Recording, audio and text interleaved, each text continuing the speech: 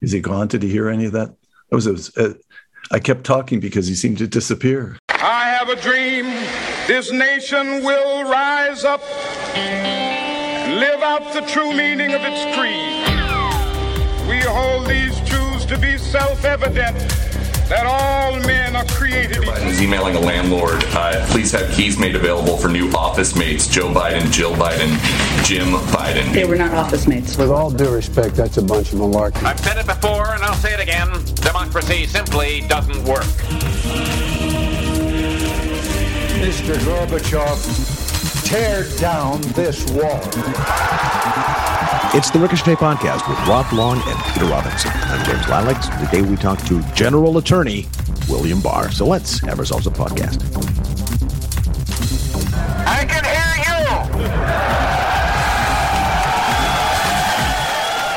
Welcome, everybody. It's the Ricochet Podcast, episode number 588. Wow. Soon to be 600. And then, 600 more. And you can help by joining us at ricochet.com. You can be part of the most stimulating conversation and community on the web. I'm James Lalix in alarmingly chilly Minneapolis. Peter Robinson is in photon-drenched California, I'm sure. And Rob is in Gotham. Yes. And gentlemen, how are you today? Well, thank you. I can't complain, really. I mean, I can, but... Given the state of the planet, very well. It got up to 88 degrees here in Palo Alto yesterday. Yes, James, I'm saying that to torture you. That you are. We had tornado sirens go off yesterday. It was the test. Usually the test is the first Wednesday of the month, and it was. But then on Thursday, they decided to give us 2 more tests, and people were sort of nervous about this and scrabbling for their phones and punching up Twitter or Reddit or something, or next door to see, are we at war? It unnerved people. But that wasn't my reaction. Might have been a month ago or so, slightly. But now, many weeks into the Russian-Ukrainian conflict, I don't think we would be sitting here at this point saying what we're saying about how it's going. News reports today of a missile hitting a train station, 50 people killed. But the big story seems to be the Russian retreat from Kyiv. I'm sorry, not retreat. A brilliant strategic repositioning of battle-hardened fresh forces eager for the next front, right? So how does it appear to you guys? More to the point, obviously we're not still at the peak of interest that we were 3-4 weeks ago, but then the massacre news comes on and it spikes up again. And we have this curious dynamic playing where there's a downplaying of it by some. There's this insistence on what Russia is saying. There's this belief that that Russia still is this military might that eventually will prevail. What are you guys taking away from it now? Rob, do you want to go first on this? No, I was on mute for a reason, Peter. Oh, all right. Well, what is there to say? I mean, on the one hand, I find myself whipsawed about this. It's, as I said, it's 88 degrees. It's sunny, spring, and almost the first feeling of summer has come here to Northern California. The Stanford University, where I work, has reopened after the lockdown. Students are biking and skateboarding, and life seems wonderful. In all kinds of ways, life seems wonderful.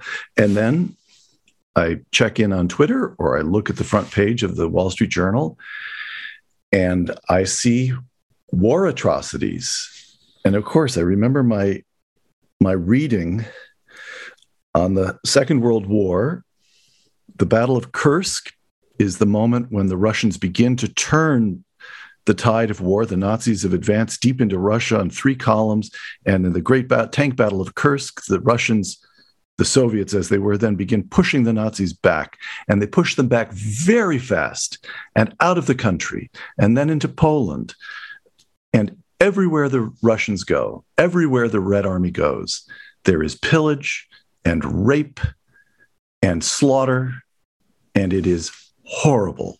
Germans to this day do not like even having the subject raised of what the Red Army. Obviously, the Second World War itself is a subject, an unhappy subject for them. But to this day, the humiliation that the Red Army visited on Germans. Rob was just in Budapest. You don't want to get Hungarians going on what the Russian soldiers did to civilians during the siege of Budapest. All right. So it's happening again. It's happening again. I hope in a smaller way. I hope in a more contained way. I hope that the Russian commanders get better control of the troops on the ground, and maybe these hopes are all fantasies. It's the whole thing is horrible. Do I, Henry Kissinger-esque, see some settlement, some way out? Do I see? No, I do not. Vladimir Putin can't withdraw. He can't do anything that appears to be a retreat because he is in power through the sheer exercise of power. And the moment he looks weak, those oligarchs will turn into jackals. That's my reading of the way the dynamics of tyrannies go. There's always someone ready to topple the tyrant once he ceases to seem invincible. And the Ukrainians, it's now very clear that Ukraine does exist in people's minds and hearts as a nation unto itself. And they've had this done to them. They don't want to settle. I don't see any way out. So Rob will now find a way out. No, I don't think there's a way out. Two things. One, I think what's interesting is that, the old saw, what history repeats itself. First time is tragedy, second time is farce. My little Marx, I think, isn't it? Yeah. My rewriting of that is the history does repeat itself, but the third time is a Netflix miniseries. Yeah. So what I was, my rewrite on that is that history repeats itself, but when it repeats itself, you're the other guy. So Russia has for years, not enjoyed, but celebrated the absolute impenetrable defense of Russia and Russian weather to the Napoleonic invader and the Nazi invader. And they found themselves, always think themselves pretty clever. They were pretty clever. Well, now they are that. They are doing that. Yes, they are. Long slog, bad with logistics, bad with resupplying, terrible command structure. Now they're moving away from Skalded. They're moving away from the north, moving away from Kiev, and moving to the east. So there's something about that that's interesting. And then I guess the second thing is good news and bad news, right? The bad news is that war is still war, and it's mostly looting and pillaging. We've kind of, I don't know how long we've done this, but pretty much since the beginning of war, we've had sort of war theorists and war nobility. That's been kind of the lie we've told ourselves. Well, these generals, they're sort of sitting there like a game of Stratego. They're gentlemen, after all, like the Washington, D.C. gentry packed picnic lunches with champagne on ice and oysters and went out to Manassas to watch First Manassas from a distance. And they just thought it would be kind of like a spectacle, but interesting one. And instead what they looked at was like human slaughter, a charnel house. And it kind of changed the attitude, but a little too late. And the bad news is the war's still war. There's still going to be incredible massacres and and we're going to end up in this argument about what a war crime is, as if that's like there's a line that you cross. It'll be hard, very fuzzy. Not that there isn't one, but it'll be complicated. But the good news is that everyone seems to be shocked, and the world, or at least the West, seems to be shocked by this. Even Russians are shocked by body bags. And on a scale of 1 to to beginning of history, or even the 20th century, and this is it's a terrible thing, but it's remarkably contained so far. This is all stipulating as of Friday morning, and there is something to be said for that. To be said for the idea that it doesn't look like World War I's happening, where all the great powers of Europe get together and then suddenly find themselves in the middle of a disaster. It looks to me like it's not escalating. I mean, I shouldn't say escalating. It's going to escalate inside Ukraine, but it's not.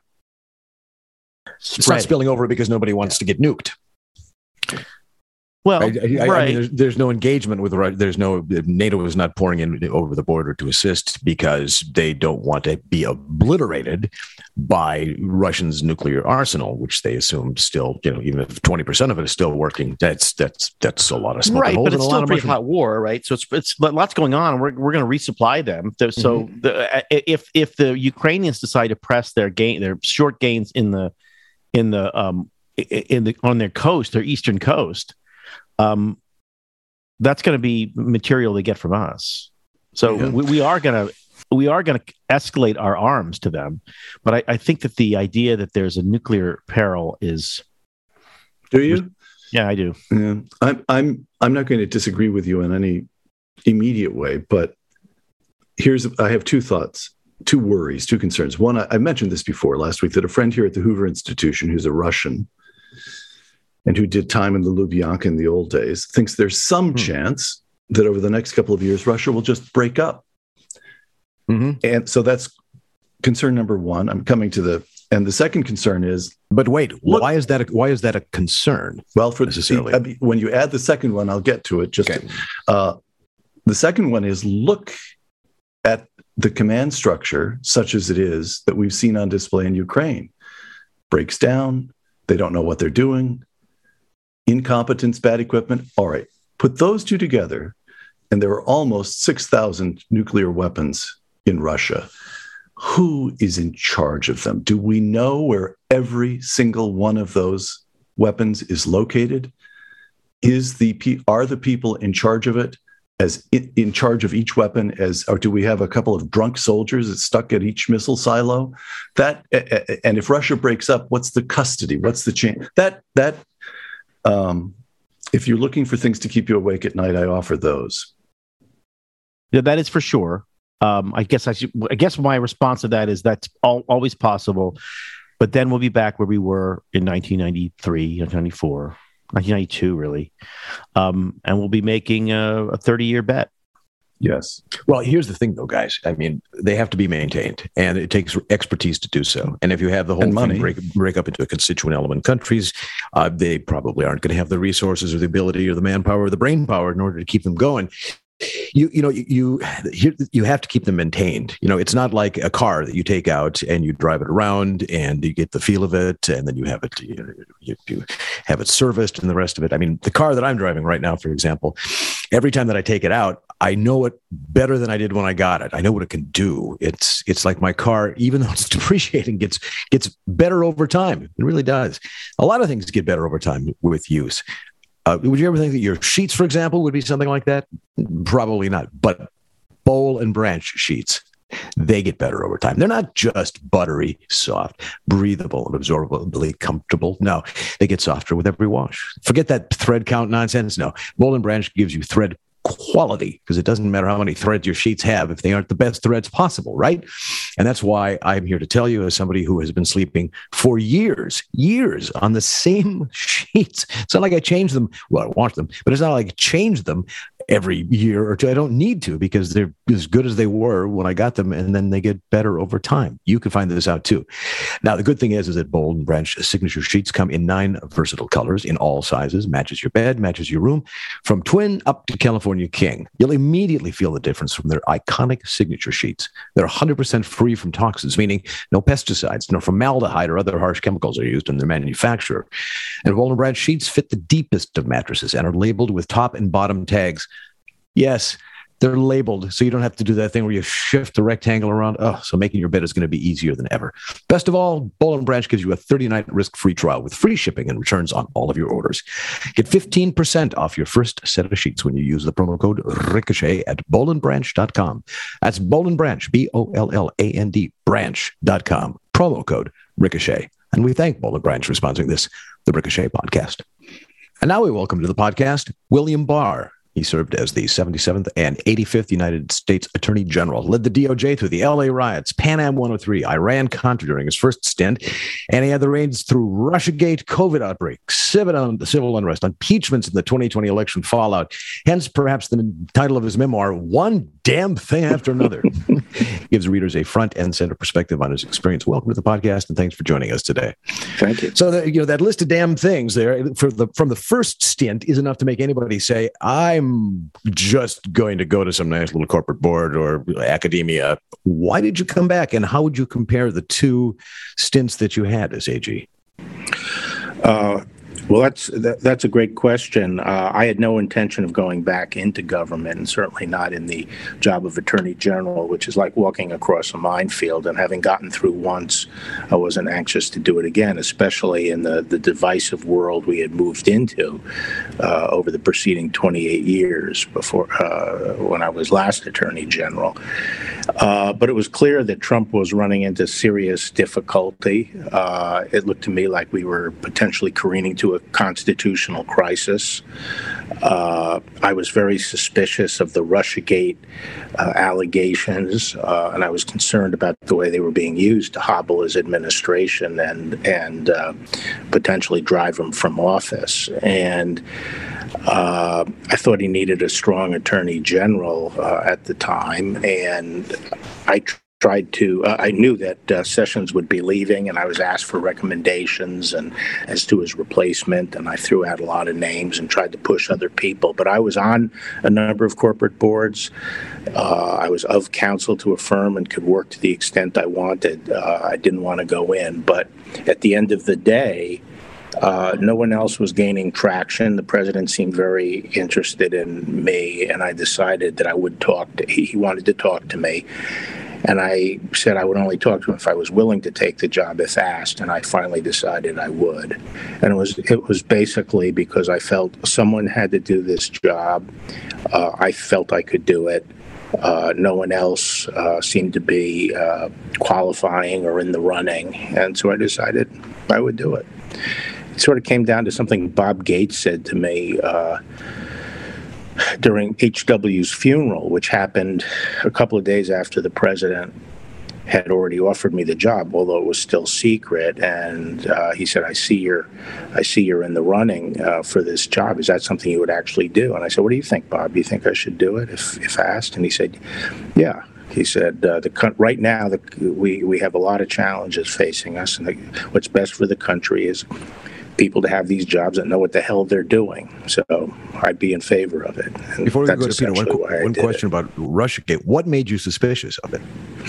Well, I thought the whole idea that the Russians would collude, I didn't see any need. Based on my experience with intelligence, I thought the idea that the Russians would need anyone to collude or want anyone to partner with them on this kind of election activity was far-fetched. The Russians know how to do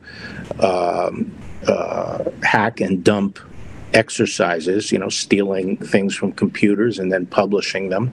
That's their stock in trade. They don't need any help to do that. And enlisting support from American politicians to participate in some way would have greatly increased the risk to Russia with no apparent benefit. So I thought the whole idea of collusion just didn't make any sense to me.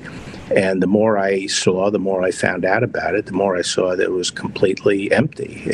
These were baseless allegations. And the thing they used as predicate to initiate the investigation was clearly insufficient and based largely on their own misunderstanding of the facts. So, General Barr, Peter Robinson here. I haven't read your book yet, and here's why. The moment it arrived, my wife nabbed it. So I'm going to have to ask you questions based on her looking up from the book saying, oh, this is interesting. This is interesting. Well, Peter, you can always buy another copy. I could do that. Author, every house should have 2 copies. I could do that, but you just heard him talk about all the corporate boards. He doesn't need the extra retail sale. So you served in a Washington that I knew for. You were served as Attorney General under George H.W. Bush. So you were there at the end of the 80s and the beginning of the 90s, after we'd been through the horrible stagflation, the economic downturn of the 70s, after we'd watched the Soviets expand their presence throughout the 70s, and then this tremendous turn and revival in the 80s. So here's a sort of a big think question. Are we capable of another such revival now? So that is a great question, and it's something I talk about all the time with my friends, including those who still think that Trump is the answer to all our problems. And that is, as bad as things look today, it reminds me exactly, as you said, of the 60s and 70s. The Democratic Party took a sharp turn to the left. Vietnam was a big part of that. Yes. They divided as a party, and they tried to patch over the divide by picking an empty vessel like Jimmy Carter that everyone could sort of read what they wanted to read into. And it was a completely ineffective, feckless administration. So what happened? I mean, I see that as a parallel to what we've seen today, a sharp lurch by the Democratic Party, even more so than in the 60s and 70s and more pervasive, but sharp shift to the left. They try to patch it over with Biden. Biden is going to be a one-term president. The answer to so many problems, or at least the first step in restoring America, is a decisive transforming election victory, not one-term victory, Yes. but someone like Ronald Reagan, who came in and won 44 states, then he won 49 states, then he delivered as vice president with 40 states. That's 12 years of direct rule, and that forced the Democrats to move to a centrist, which Clinton was, and then even required that centrist to move further to the right with reforming welfare and 2 tough crime bills at a minimum. That was an era. By the time that Reagan and Bush were done, liberal was a dirty word for a couple of decades. And then we started hearing more about progressives. So that I tell all my friends, look, the reason I'm opposed to Trump, I'm not hostile to Trump, but he is not the man to deliver that kind of victory for us, and putting him up would fritter away what I think is a tremendous opportunity. Gigantic. Yes. Yeah. And I think it's as bad as things look. The first step is to win that kind of victory with someone who will come in with an agenda to get back to some basics and some idea about how to put in changes that will be lasting, or at least more lasting than any of Trump's have been, and deal with some of the basic factors that are corroding the American Republic. And that sort of sums up where I think we are. May I? So Rob wants to come in, of course. So rather, you and I are going to be able to sit down together when you visit Northern California. So I'm going to have you to myself for a good long time. So I'll do another compression of questions here. 4 points about Donald Trump that I think make sense. I'll just tick them off, and you tell me whether I'm right or I'm wrong. 1, despite his mouth, despite his temper tantrums, he was harder done by than he ever did.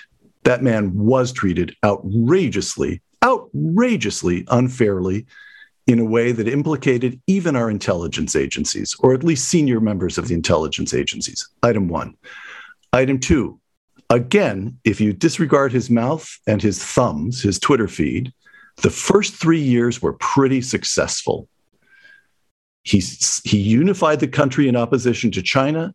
He enacted an economic package that permitted an expansion to take place that enabled working Americans to increase their real wages for the first time in a couple of decades. 3, he screwed up COVID.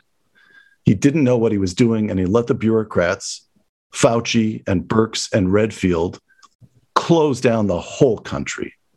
And 4, the election drove him out of his mind. There's a different Donald Trump after the election takes place. That's what seems to me to be true about Donald Trump. Over to you. I would add a 5th, but number 1, I agree. He was more sinned against than sinning. The second one was, yes, he had I think a very successful administration. Putting COVID aside for a minute, I think his and I would say all the way to the election, it was a strong administration. Again, putting COVID aside. And he had good policy sense on most things. I called them his red meat issues like crime or immigration, or other national security issues. He generally had good instincts. He was a patriot. Yes.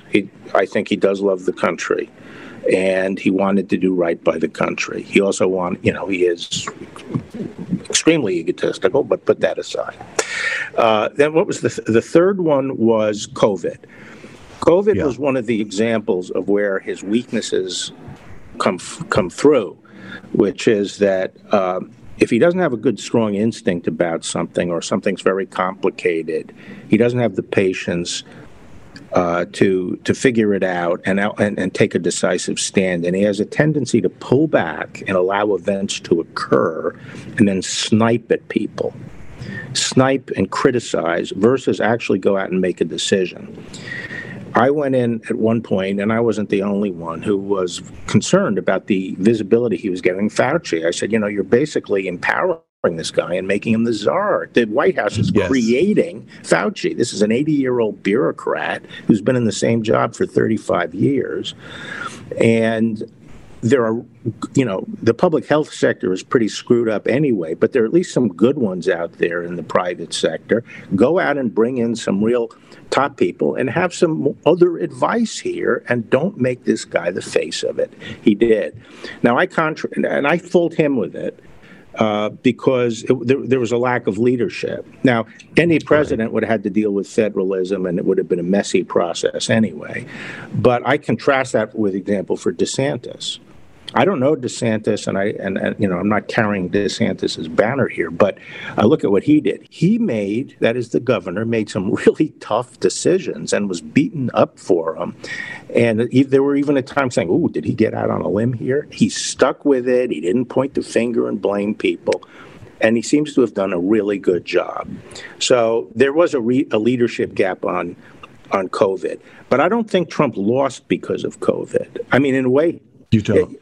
I think it obviously, if there was no COVID, he would have won. He would have waltzed into office.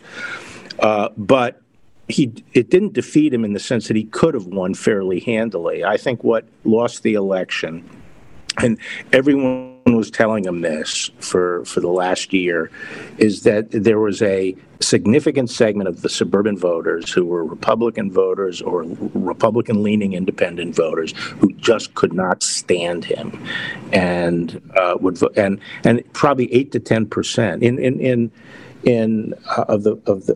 of those voters, and I could see it in my own state of Virginia. I mean, the Republican Party was decimated by the defection of these voters.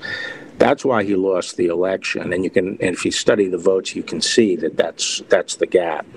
And then the fourth point was he went completely off the tracks after the election. There was a different Donald Trump somehow. It affected him somehow. Well, see, I always felt he is almost. There's a lot of id there, and he will just go after what he wants. And most people will be restrained by logic, reason, or moral compass. They have less claim on him than with many. But self-interest is usually what gets his attention. And if you explain to him, look, this isn't really, this is going to come back and bite you, he would listen. And so it was a blood sport frequently keeping him on track, not because he wanted to do anything, by the way, illegal or autocratic. It was just that sometimes he was excessive. He wanted to go too far. And, like calling the 82nd Airborne into Portland to restore order. I can get into that and why that would have been a bad idea. But, those are the kinds of things. But after the election, he didn't give a damn. There was no way you could deflect him from what his basic desire was. And he also surrounded himself, and this is another weakness he has, surrounded himself with a lot of yes men. And people who would tell him what he wanted to hear, but they had no responsibility. They were outsiders, and they were crackpots. And so I agree with all of what you said. The only difference I would say is he did lose the election because he thought, and this is why he's not the man to come in with the kind of victory we need in the future.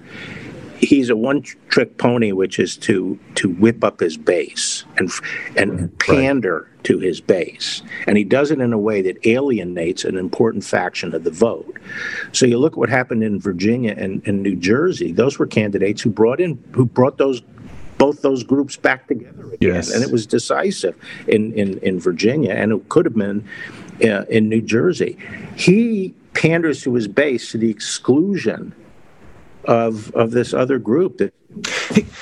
I said that was my last question, and I'm sorry. I'm going to ask one more. Has there been a shift in underlying thinking among political professionals in Washington?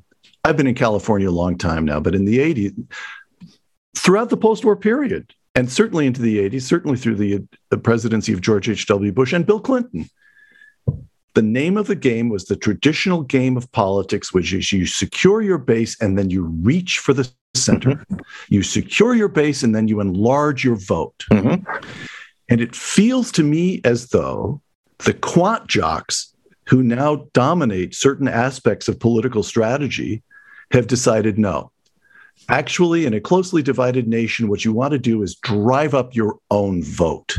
You not only secure your base, but you do all you can to increase the intensity of their feeling and make sure that your people get to the voting booth. And that is a very different thing from securing your people and then trying to persuade, to invite others in. As opposed, Ronald Reagan is always, during campaign season, and now let me say a word to my fellow Democrat, or I used to be a Democrat, always reaching out. Right. And with Trump, no. And also, I have to say, even though they're looking at a bloodbath in the midterms, the Democratic strategy in Biden is now on this transgender. It's unbelievable. There's not a single even baby step toward the middle. They seem intent on fomenting their own base. And is there some kind of underlying shift in the basic mechanics or strategy of presidential politics that animates all of this? Yeah, I think there is. You know, whether it's the cause of some of the tribalism and polarization, or one of the consequences, it's become worse because of that. It's hard to say, but I agree with you. And Trump's people said, if you can get 65 million out of your base, you're going to win 65 million. And his complaint is, I got 75 million and I lost. How did that happen? Because they didn't have a dynamic model that showed how much people hated him on the other side and how much of the vote was going to come out. But yeah, you're right. He did nothing to conciliate the voters who had been turned off by his behavior. And every time he took, he was out of, if he'd quiet down for 2 weeks and wouldn't hold press conference, his popularity would start going up again. Everyone pointed this out to him. I think it's a number. There's another thing going on, which is, the politicians in Washington are becoming more career politicians, and they're afraid they want to hold on to their jobs because for many of them it's the best job they will ever have, and they're worried about a challenge from their extreme. So the Republicans from the right, Democrats from the left, and so the way you get ahead is pandering to your base in the Republican Party, and you just don't pay attention to the other people. But it's a game that has its limits, as Trump has just proven, and the Democrats are going to, have the same result. But going back to the Reagan model, I think there are just as then there are three groups that we can approach. We can approach the working class and the middle class that Trump resonated with. We can retain and win back the Republicans and college-educated Republican-leaning people in the suburbs. And just as with Reagan, we can get people who are more of the classical liberal type who are nauseated by the excesses of the left. And there are a growing number of those people. And just as those people came over to Reagan, I mean, it's a great opportunity, but we need a leader who understands these things, is articulate. The other big difference is Trump was a leader with his base. He was not a panderer. He didn't whip up their frustrations and resentments. He explained to them why they were frustrated, but then he told them, how what the solution was. And Trump is a much smaller man than Ronald Reagan. He's no Ronald Reagan by far. And he just panders to his base, and he doesn't even pander to his real base. This is the other disagreement I had with him. I know it sounds impertinent, but I think he has the New York businessman's view of his base. I I think in his heart of hearts, he considered them Yahoo, and he didn't really know how they thought. That's why he was so reluctant to attack the Ku Klux Klan and other extremists, because in his own mind, he said, well, maybe these are my followers. I don't know conservative Republicans who wouldn't, immediately disavow Ku Klux Klan. And therefore, he went overboard. He went overboard in pandering. And that's where part of the backlash in the suburbs came from. Got it. The memoir is one damn thing after another, and here's another damn host, Rob Long. Hey, so thank you for joining us. I should say that that's the book, One Damn Thing After Another. And just so you know, one of the benefits of being a member of Ricochet, we have some Ricochet listeners listening in, is that they get to hear this, and you've already sold a copy. So great. You're on your way. Now, wait. So I have a bunch of questions. I got one dumb question. Do people call you General Barr? Like, was that weird at first? Well, it wasn't. It was weird when I was 41. Right. That started people calling me General, but you know that is a complete mistake. Is it really? It is? That's my next question. Yes. So it's American ignorance. But I like it. On that. I like it, so I'm not going to change it. But in the English system, the word general was taken from the Norman French and just simply meant general. So it was the general attorney was referred to as the attorney general. Attorney is the noun, general is the adjective. Right, general's the adjective. Right. And it came from the French. And so every English-speaking country, with the exception of the United States, refers to the attorney general as attorney. Okay, right. The United States is the only English-speaking country that refers to the attorney general as general. I know this is an aside, but I remember when it was the Surgeon General, C. Everett Koop, and he showed up one day in a kind of a uniform. I think he had sort of designed himself, because I'm General Koop. I got to have a general's uniform. Well, no, it's the public health service. It's the public health service. Okay. He's the general of the book. Here's what I do know how to say, is that you were one of Trump's attorneys general. Mm-hmm. And when your predecessor was there, we had this bruising fight for the Supreme Court, Brett Kavanaugh, Supreme Court Justice Brett Kavanaugh. And then when you were there, we had not a bruising fight. We had a kind of if you're on the right and there's a Republican president nominates a Supreme Court, a nominee for Supreme Court, it's a nail biter when you're watching the hearings because you don't know. But it went pretty well. Amy Coney Barrett, she's also now in the Supreme Court. That was, I think that was, considering it was, I compared it to Brett Kavanaugh, that seemed like a fairly civil process. She didn't convince anybody who wasn't already liberal to vote for her. It pretty much, she got passed along party lines. Judge Brown, who is now yesterday, I guess, was confirmed Justice-elect. How would you compare her process to Amy Coney Barrett's process, which you oversaw, to Brett Kavanaugh's process, which we all kind of together probably watched on TV? Yeah, well, in some ways, I'm indebted to Kavanaugh because it was the treatment of Kavanaugh that persuaded my wife to tell me, okay, someone has to stop these people, the left, and if you want to go in, you can go in. Kavanaugh is the general playbook of the Democratic Party, which is personal destruction. I think they tried that with Clarence Thomas. Mm-hmm. This was sort of the same kind of play. It was very vicious. I just think they had a harder time pulling it off with someone who's a woman and also whose deportment was such that it was hard to demonize her. And so I think had they had the ability to destroy her, reputation and go after something, they would have, but they just didn't, they couldn't get traction on anything. Which is one of the reasons she was selected, because she seemed like she was going to be the easiest to confirm. Had you been there in the first part of the administration, would she have been the top of your list?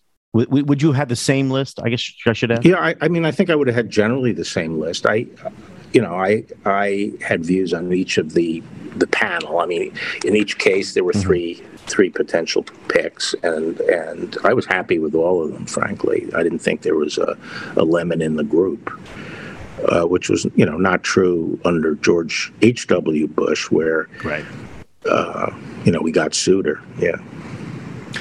So, would you have voted to confirm Judge Brown? No. Why? Because I think she suffers from the same thing as the progressive left does generally, which is they are about politics, not the rule of law, and the rule of law is being broken down by politics, political consideration. So when I'm just trying to figure this out, because I know there's some school of thought says, look, I evaluate that, is she fit, she not fit. And if she's fit, then I'm going to vote for her. And if she's not fit, then I won't. And if she's a little bit liberal, I'll take it. If she's a lot liberal, I won't. On a scale of like 1 to liberal, the best you're going to get from a split Senate and a liberal president. Is this a? So I kind of take your lumps and move, or is it a stand and fight? This one was not. This one was not a stand and fight because it didn't. Well, first I would add another category. I would say, generally speaking, I am of the view that the president's entitled to his pick of right. And it comes in with a strong presumption, but we're in a world where I think the left is moving further and further away, and whose views are essentially subversive of the rule of law.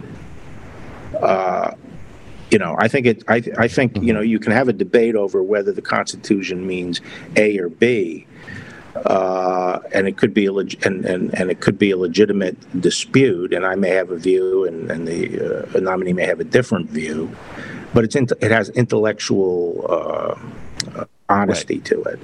And I think we're in a world where it's more strong arming the results that they want and overriding the law. I actually think, Breyer was a very intelligent man, very well versed in antitrust, business, regulation. He was actually, I think, in many areas, a very good justice. And I think he eventually went along with the liberal bloc, but he could also persuade some of the conservatives.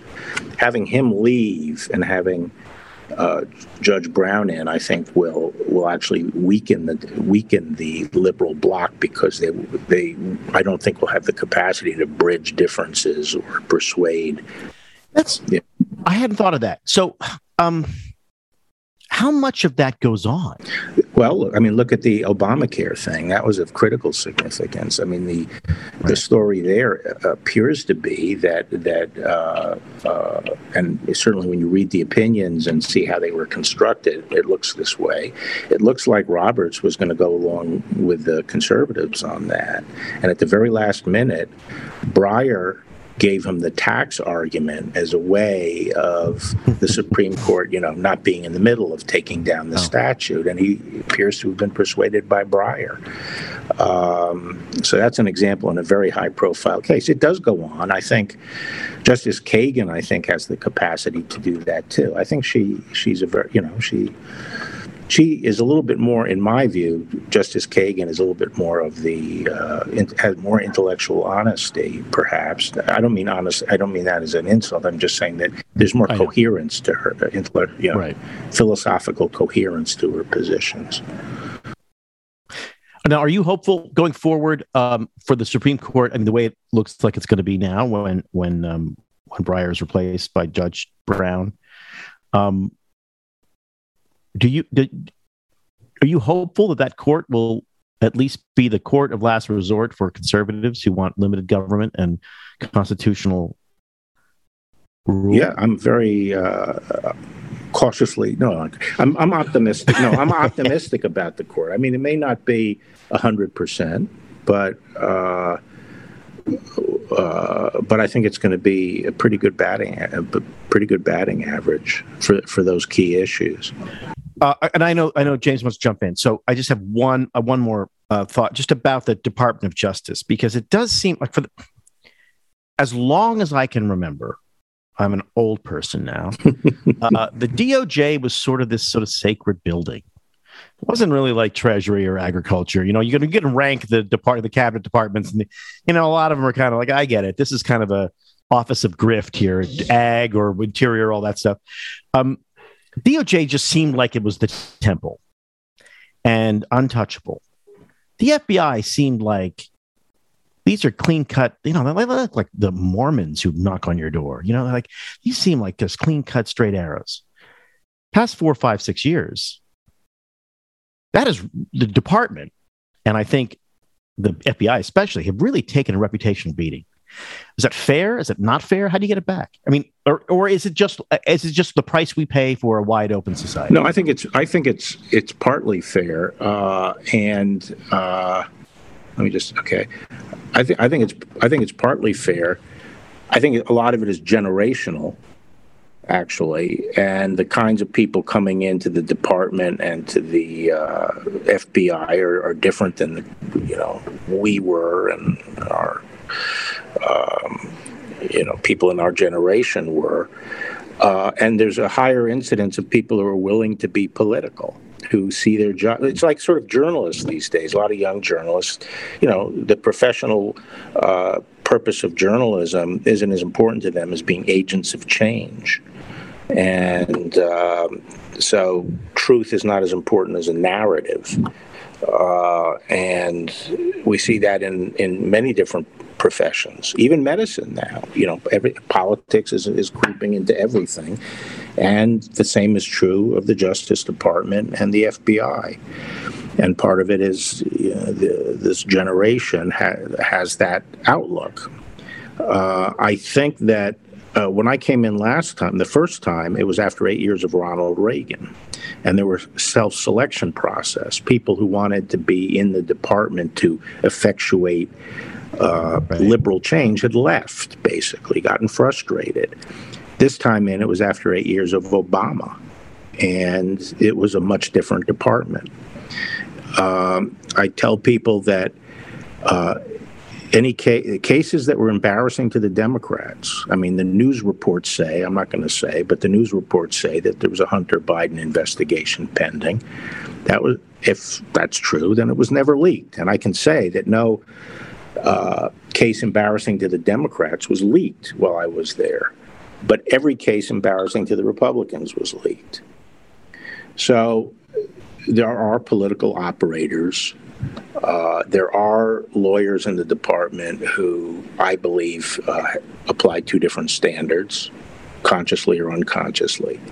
That said, I would say that there are still a lot of lawyers in the department who are solid pros. And I've worked with Democratic lawyers. I know they're Democrat. They know I'm a Republican. But I'd go into any battle with them because they were intellectually honest. They applied one standard, and it was a pleasure to work with people like that. But there are fewer of them. Now, it goes back to what I said at the beginning. People say, well, you were there. You could have, right. Changing an institution like that or taking care of some of these systemic problems is something that is going to require a long time, and certainly longer than one term of a presidency who has so much going on and has impeachment and other things like that. And I think part of restoring America is to depoliticize, some of these, get back to basics, make sure these departments are doing their job. Same thing in the Defense Department. The idea of these defense guys sitting around worrying about some of the woke issues they are is very disturbing to me. Unbelievable. Yeah. James Lilacs here in Minneapolis. Your book, One Damn Thing After Another. You have two stints as Attorney General and specific, both of which had riots, the LA riots and then the 2020 riots, at which Minneapolis was hit inordinately hard. The 2020 was different in that there was an organization that did a lot of the groundwork And in a statement in 2020, May 30th, 2020, you castigated Antifa and said, and I'm quoting here from the statement, the violence instigated and carried out by Antifa and other similar groups in connection with the rioting is domestic terrorism and will be treated accordingly. So what happened? What did the DOJ do to this particular element in American dysfunctional politics? Right. So, after the initial tough times from like May 28th, 9th, 30th, or running up to June 1st. June 1st was a bad day around the country. I forgot exactly when I said that, but it was sometime approaching 31st. Huh? The 31st? It was the 31st. So in Washington, where obviously I was physically present and the Lafayette Park thing took place, there were a lot of arrests and there were prosecutions of people. The problem, I think we ended up, after the first few weeks, arresting 300 nationwide. That's because most of the crimes were local in nature. And what I said is, we're going to go after the ringleaders, the agent provocateurs, the people who have traveled interstate for purposes of provoking this violence. And we did arrest a lot of them. And a lot of those cases were later dismissed, especially in places like Portland and in Washington State by the next administration. And we did prosecute cases like arson cases and things like that. It's just that the news doesn't really catch up with that. It's not as interesting a year later when someone is convicted of arson in Minneapolis or something like that. But the other problem we had was, and in some places like Portland, it was almost impossible to prosecute people. Yeah. The judges were not supportive of us. The juries are not supportive of us. But the other problem was actually apprehending them and getting the evidence. And people have said, well, how is it that, so many hundred people were arrested on January 6th and it doesn't look like people are being pursued so much on the other stuff? And I'm not saying I do think that, the department has approached this not even-handedly. In other words, they're not treating the people the same. But when the Antifa violates the law, they all dress in black. They have masks. It's at night. They have drills of how to operate to make it hard to identify who the people are who are actually throwing the bricks or the Molotov cocktails. They have people in front holding their hands up to obscure umbrellas. What?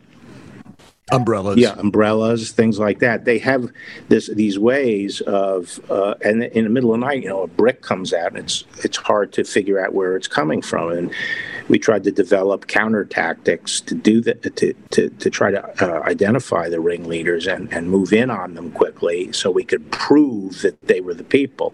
And that was difficult, especially in Portland. And so, whereas. And they know how to work the seam between the First Amendment and illegal rioting. They're right there on the seam, and they know how to work the First Amendment protections in a way that makes it hard for law enforcement. So, I mean, that's the problem of dealing with it. The other thing is that the FBI doesn't have as much information about these groups. And the reason they don't is because historically they've always gotten keelhauled every time they've spied on liberal groups, whether it be anti-war groups or what have you. And so there's this institutional concern when you're spying on a left-wing group, it's a civil rights issue, whereas if you're spying on a right-wing group, then no question, it has nothing to do with civil rights. You're dealing with extremists. So as a result, all this intelligence comes in on the right-wing groups. Very little intelligence comes in on the left-wing groups, and it becomes almost self-reinforcing. Well, we have time for one more, and Peter is happy and eager to ask it. Last question. By the way, I'm really looking forward to the hour we'll have together in May, because so am I. You are being just amazingly candid. This is terrific. So here's my last question. June, just 2 months away, and the big decisions will be coming down. If this court overturns Roe, will the country tear itself apart? I mean, what will happen? I think the Democrats will try to tear the country apart. It'll become the substitute for Black Lives Matter.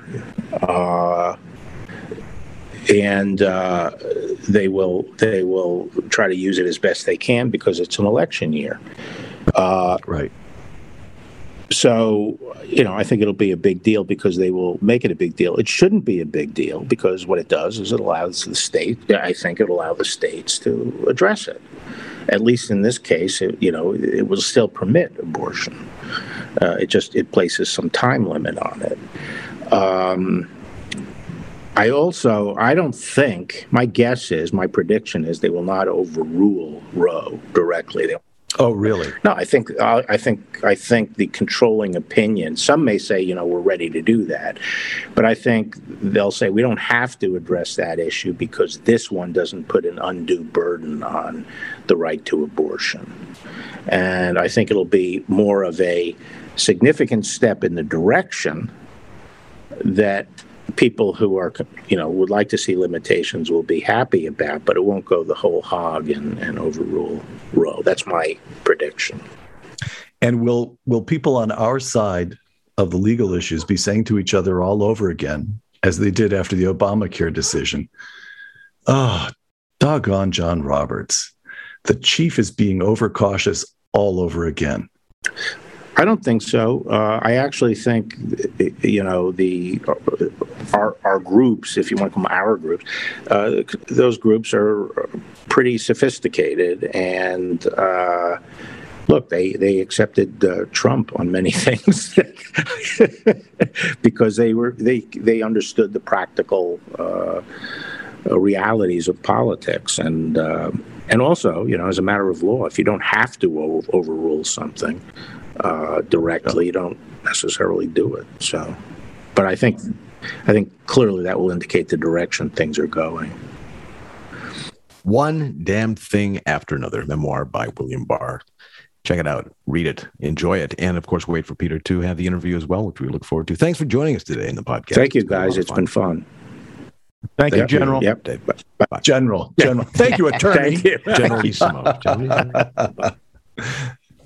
Well, he was talking there about, the need for just not one presidential term, but 2 and 3 and the realignment that comes with it. When you do that and you have a population that's paying attention, you can't get away with some things. Now, in the flowering of the Biden glory and all of the enthusiasm and power that he had, we had that infrastructure bill passed, right? Did you look what was in that? Usual amount of pork, usual amount of stuff. One of the things that people don't like when they don't hear about it is that it's going to mandate a chip in your car that spies on you for how much you've had to drink. So what's next? Automated federal tickets for speeding or changing lanes too often? Required pre-approval for interstate routes? A remote kill switch? Sorry to go on Mark Levin on you there, but if you're tired of people who want to control every part of your life and clamp down on your digital freedom, use ExpressVPN to protect your network from being monitored. See, your internet provider, Verizon, Spectrum, whatever, they can keep logs of your internet activity. This includes stuff like the sites you visited, how much time you've spent on that site, and what's worse, the government can get them to cough up those records whenever they want. But when you use ExpressVPN, your internet activity is shielded. Their app works by routing 100% of your network data through their secure and encrypted servers, and that keeps your activity private. Unlike the kill switch the government probably wants to put in all our cars, ExpressVPN's kill switch actually protects you. If your VPN connection ever drops, network data is immediately stopped from entering or leaving your device to keep your privacy from being compromised. It is a kill switch that you control. All it takes is one easy tap of a button for ExpressVPN to secure all of your devices. So stop letting the government and everybody else spy on you. Take back your privacy and your freedom at expressvpn.com/ricochet and get 3 extra months for free. That's expressvpn.com/ricochet. expressvpn.com/ricochet. And we thank ExpressVPN for sponsoring the Ricochet podcast. Well, that was fun. I wanted to ask a follow about Antifa. I think the problem there is it's still going on. Sometimes I want to say, look, you might not get the data that you want from people who are, spying on them. Just look at Project Veritas. They've got these guys blabbing all over the internet about what they want to do and the rest of it. But there were a lot of topics covered, and I hope everybody enjoyed getting to what we did. We didn't get to Twitter because I don't know if Bill Barr is on Twitter. I don't think that he is. But if he is, I wonder if you'd be applauding Elon Musk buying 9.2% of the social media dynamo. What do you think is the result? People are not happy about this. They are just freaking out. I was looking, Ellen Powell, who's a blue check, says, I hope the team at Twitter is figuring out how to limit Musk's influence. They've been making progress on harassment, and now they're a target.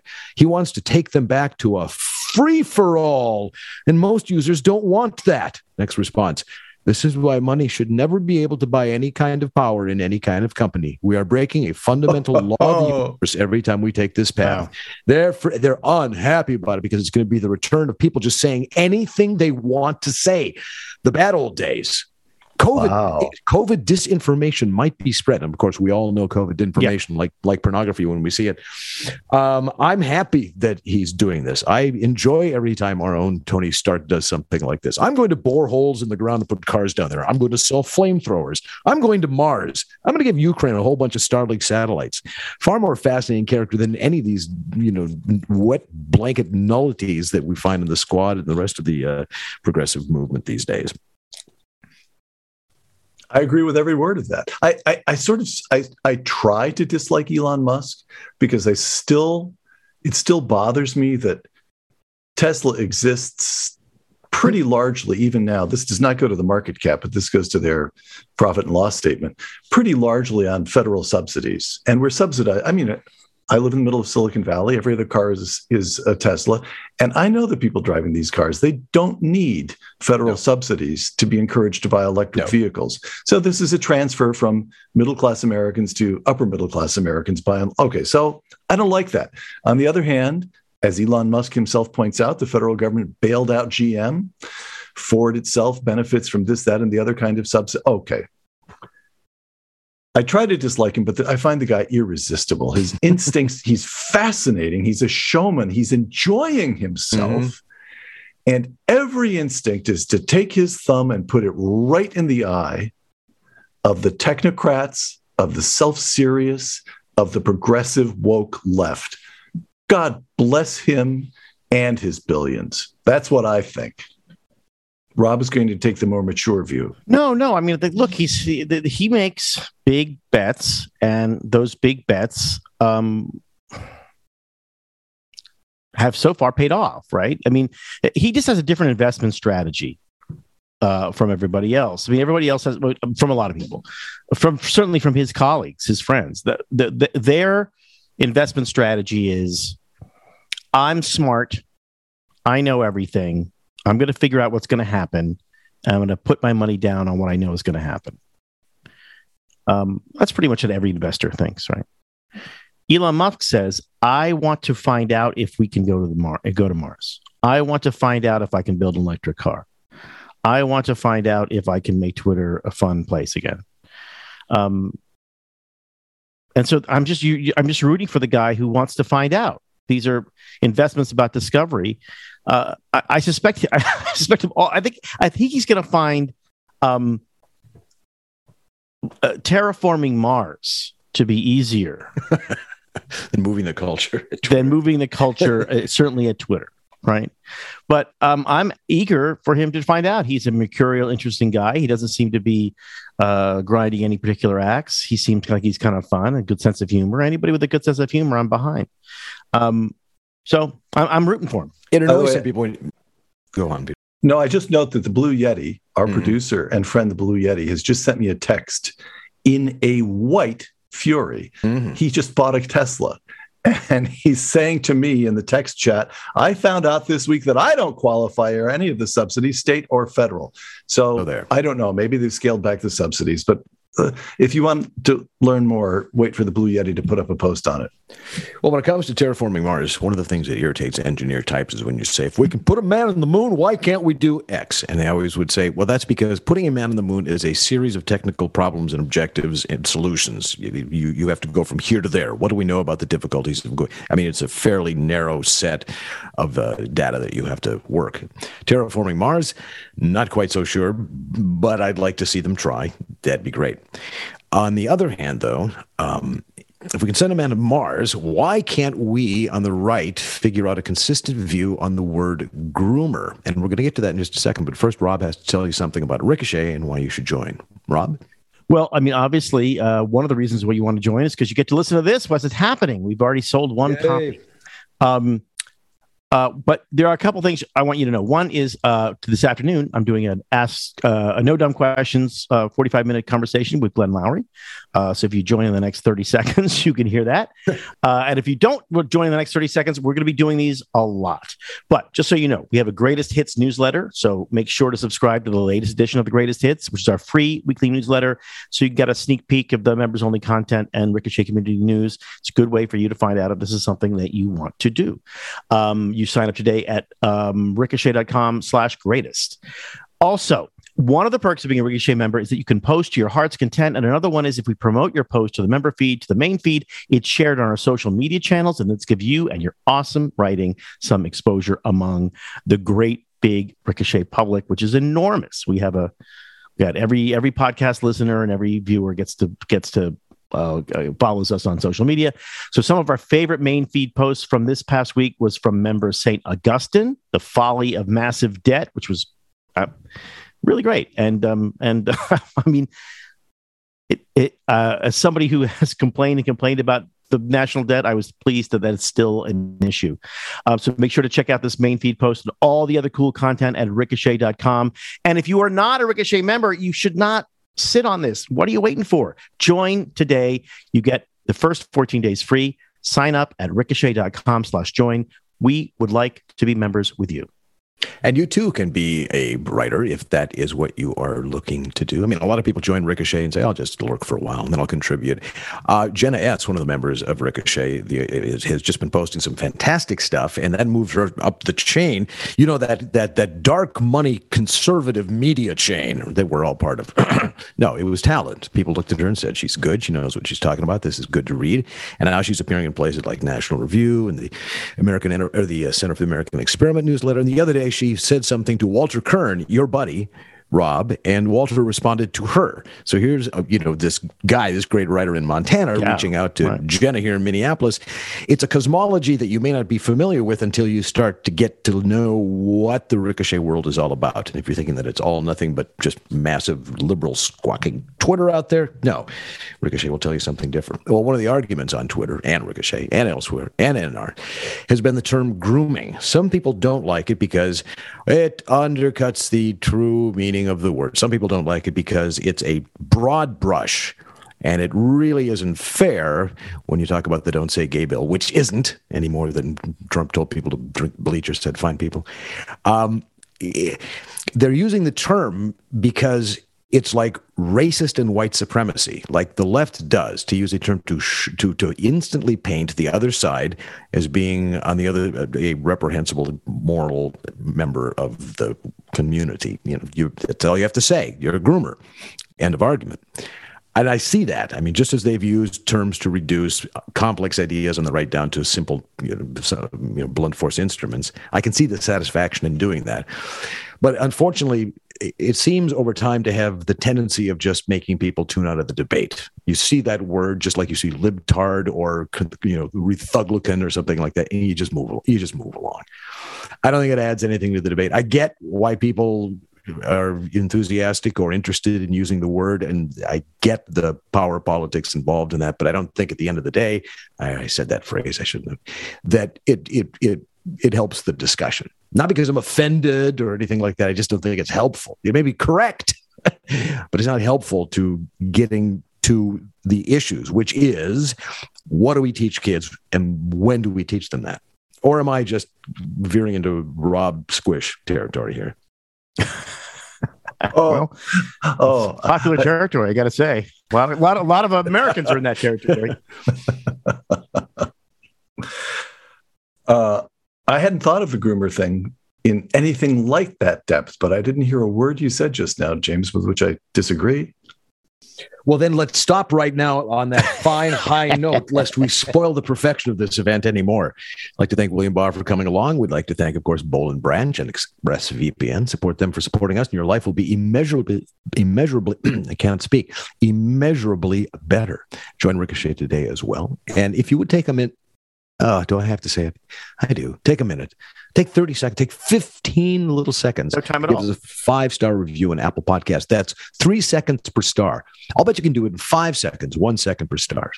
And then the reviews help more people show up and join. And we keep going until we're past episode 600, 700, until we hit episode 1,000. All of us here in walkers with little tennis balls at the feet to help us shuffle along as we go to our gruel at the 11 a.m. buffet.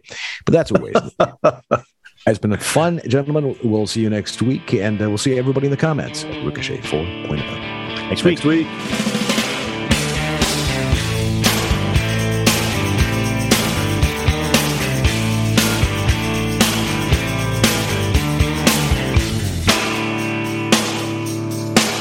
I've seen the Rolling Stones, forgot about Johnny Rotten, saw the Who back in '69, saw Bobby Fields talking to the Panthers, saying just what he had on his mind.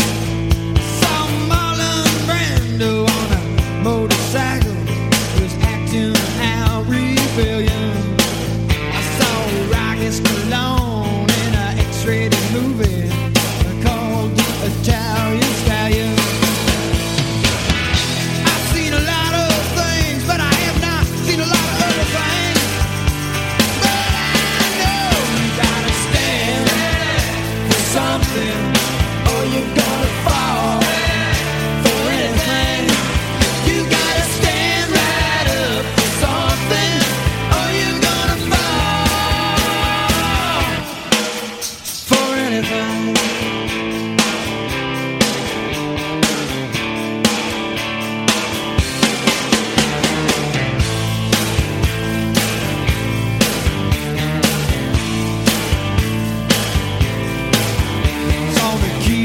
Khrushchev kissing Fidel Castro, saw a man walking on the moon. I saw Miss America in a girly magazine, I bet you saw that too. I seen the London Bridge in the middle of the desert, seen 33 years go by. I know the American people paid a high price for justice, and I don't know why nobody seems to know why. I know a lot of things, but I don't know a lot of other things. Yeah, yeah, yeah. You gotta stand for something, or you're gonna fall for anything. You gotta stand right up for something, or you're gonna fall for anything. Yeah, yeah, yeah.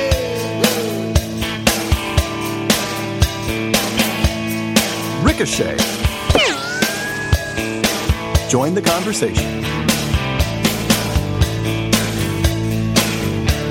Well, I've been to Harlan County, and I've seen Paris, Texas, and I've spent some time in Rome. I know a lot of funny people in a lot of funny places, but the Midwest is my home. We've got to stop respecting this world, or it's gonna turn around and bite off our face. You gotta stand for something, or you're gonna fall for anything. You gotta stand for something, or you're gonna fall for anything. Yeah, yeah, you gotta stand for something.